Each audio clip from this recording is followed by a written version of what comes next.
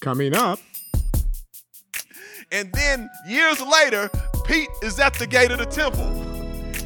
And this man is begging. And Pete says, I don't have no silver or gold. But what I do have, I'm going to give you. And can you just see the replay in his head? The withered tree, the withered tree, the withered tree. And Pete says, rise up and walk in the name of Jesus Christ. It is enough to be like our teacher. It's enough. Pete got the message. Hello, and thank you for joining us on One by One, the podcast ministry of Quench Life Christian Fellowship. Here's something to think about. How often do you stop and reflect on the lessons you've learned in life? Daily? Weekly? Never. Thankfully, we have a teacher who doesn't mind teaching the most important things we need to know. In the message series, Lessons from Walking with Jesus, Pastor Robert unpacks some truths we can depend on, taken directly from the life and perspective of the greatest teacher that ever lived and those who walked with him. Here's the final part of the message, promotion of prayer. Number 5, write this down. Be sure to understand the power of prayer. Be sure to understand the power of prayer. Mark 11:20 through 24. The next morning, as they passed by the fig tree, he had cursed. The disciples noticed it, and it had withered from the roots up. Peter remembered what Jesus had said to the tree on the previous day and exclaimed, "Look, Rabbi, the fig tree you cursed has withered and died." So now I want to pause for a second, because as we walk with Christ, we need to pay attention to what's happening around us. Here, Peter, he paid attention. He noticed. The disciples noticed. They now remember, and I'm not going to go back over it, but when Jesus saw the fig tree, he saw the leaves from a distance on the tree. He was hungry. He saw the leaves from a distance. And so because he saw the leaves, he said there may be some fruit on it. So he goes to it. So his interns, disciples, apprentices, saw their teacher going over here. So they said, well, let's go too. Because the text tells us when he cursed the tree, they heard it. What they heard was the end part of his prayer. Is what they really heard. And Jesus makes that clear right here. And as we read this, it goes on to read in Mark 11, verse 22. Then Jesus said to the disciples, have faith in God. I tell you the truth. You can say to this mountain, may you be lifted up and thrown into the sea, and it will happen. But you must really believe it will happen and have no doubt in your heart. I tell you, you can pray for anything, and if you believe that you received it, it will be yours. So you see how when they asked him about the fig tree, Jesus tied this to praying. He said, look, Father, look, Master, the tree you cursed has withered and died. And Jesus started talking about prayer. That was his response. Because what they had witnessed with the tree was an object lesson about prayer. And what he's trying to communicate to them is that prayer is powerful. And he even says it. He says, if you believe, you can tell a mountain to move. Okay? Now, he's not saying go move mountains. Not literal mountains, it wouldn't make much sense. There wouldn't be no purpose in that. But he is saying, though, that you can do some great things if you believe. It was an object lesson. And guess what? They saw him do it. It wasn't just words. Now they have an incident, an experience that they can tie the power of prayer to, and it's that withered up tree. They saw it happen. Peter got the message. How do you know? Acts 3, 6, and 7. Look what it says. Then Peter said, he's at the temple gates. The beggar's at the gate. Look what Peter says. Peter says, silver or gold I do not have. But what I do have, I give you. What I do have, I give you. In the name of Jesus Christ of Nazareth, walk. Now, walk with me now. Peter witnessed Christ telling a tree, you ain't going to bear no more fruit. And comes back and sees it, and it's withered to the roots. He asked Jesus about it. Jesus says, basically, prayer is powerful, Pete.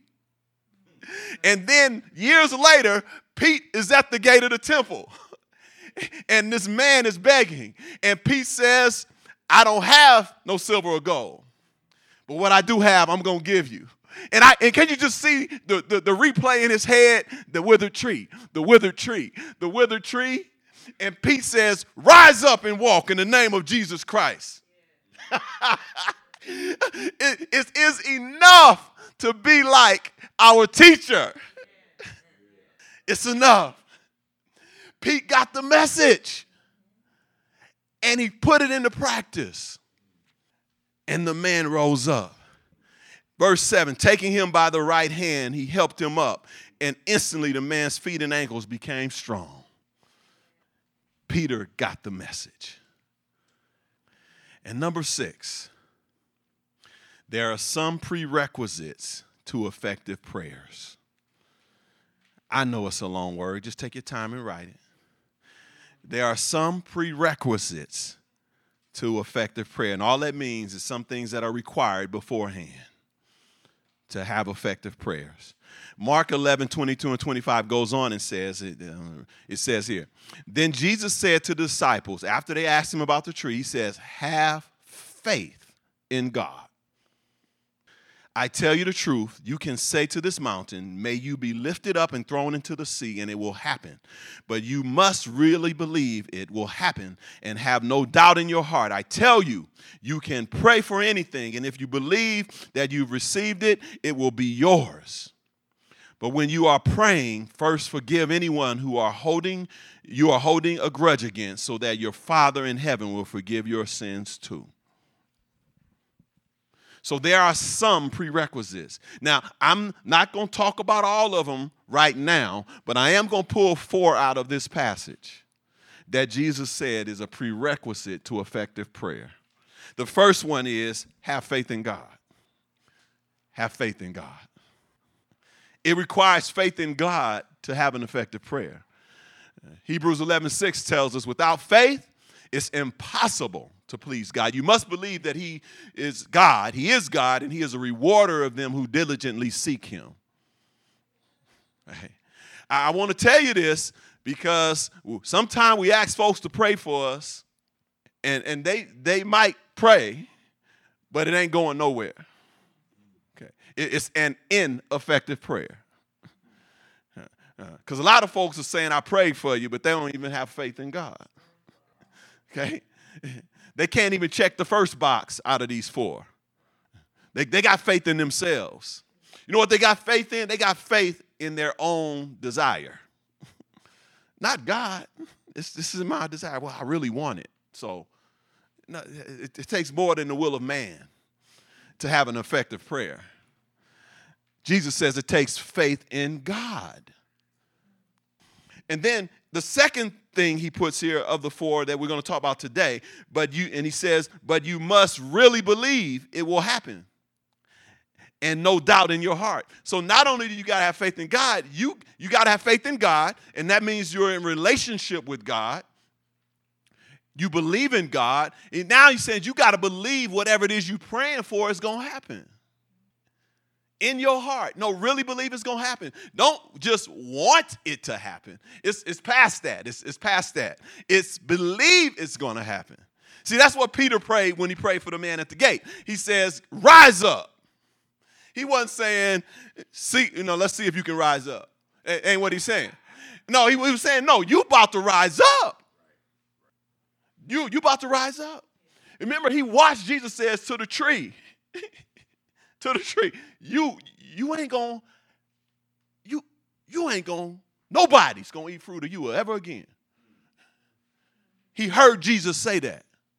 So he tells the man to rise up. So you got to believe it's going to happen. Effective prayer. And then the third thing, he says, but when you are praying, first forgive anyone you are holding a grudge against. Y'all know everybody can't pray then. Because y'all know, Jesus says a requirement of you having an effective prayer is that grudge you're holding, that bitterness you have in your heart, it got to go. Okay? The people that offended you, that you've been, hanging on to and just upset and bitter and resentful about, Jesus said you're gonna be an effective prayer, that got to go. Okay? You got to get rid of that. See, Jesus is telling us how important prayer is to the life of a believer. And you got to get rid of that unforgiveness in your heart to have an effective prayer. And then the fourth in this, he says, it goes on to say, so that your Father in heaven will forgive your sins too. So not only do you gotta forgive others, you got to get your sins forgiven. You got to confess your own sins as a requirement to be an effective prayer. A lot of us is going around and saying, oh, that person offended me, and I forgive you, because you offended me. And that's all they living on, is what folks done to them. Ain't thinking about at all what you've done to other people. That, you know what? You need to say, I'm sorry too. It's not just them telling you sorry. And Jesus is saying, you have to be an effective prayer. It requires you to forgive others and for you to ask God to forgive you, because you ain't all of that. You're going to be an effective prayer. So here in these passages in Mark 11, Jesus, as the master teacher, is giving some lessons on prayer to his interns, his apprentices, his disciples, as they walk with him. As they walk with him, he's teaching them about prayer. He's teaching them to make prayer their primary activity. He's teaching them to be promoters of prayer. He's teaching them to be protectors of prayer. He's teaching them to understand that prayer should prevail to all groups. And he's teaching them that they need to understand how powerful prayer is. And they need to understand, he's teaching them that there are some requirements to be an effective prayer. So, folks,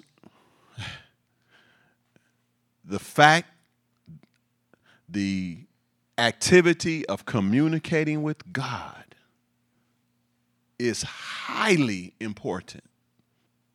We should take that to heart. First of all, personally for ourselves, that we are actively in communication with God ourselves. And secondly, that we are doing things so that others can be actively in communication with God. Especially when we live in a world and a society now with social media, that people are more interested in giving their opinion than giving God's opinion. People are bombarded with conversations with other people.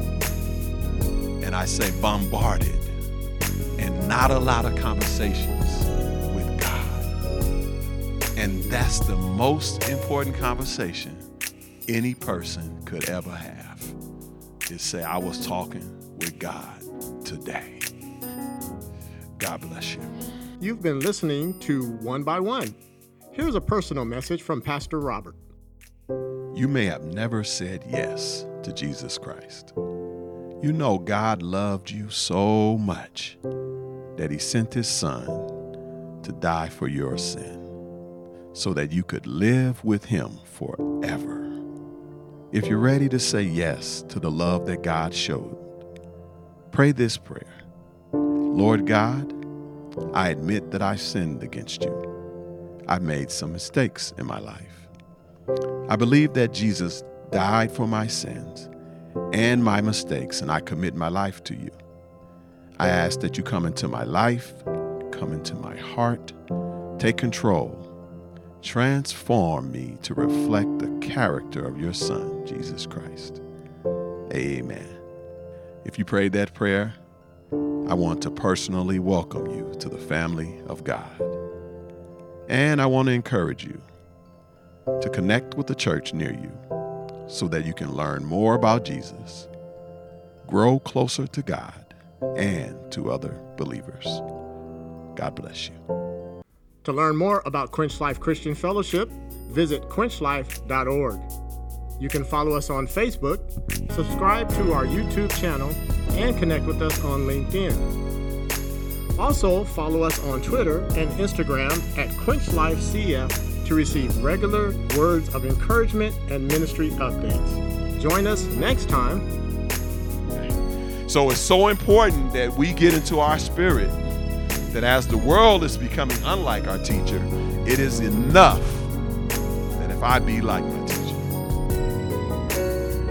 so that we're not pulled into the whirlwind of the world going away from the teacher. Because the world is going away from the teacher, y'all, big time. Just open your eyes. And so we have to have our minds made up that I'm going to be satisfied with being like the teacher, even when everything around me is not. Thank you for listening.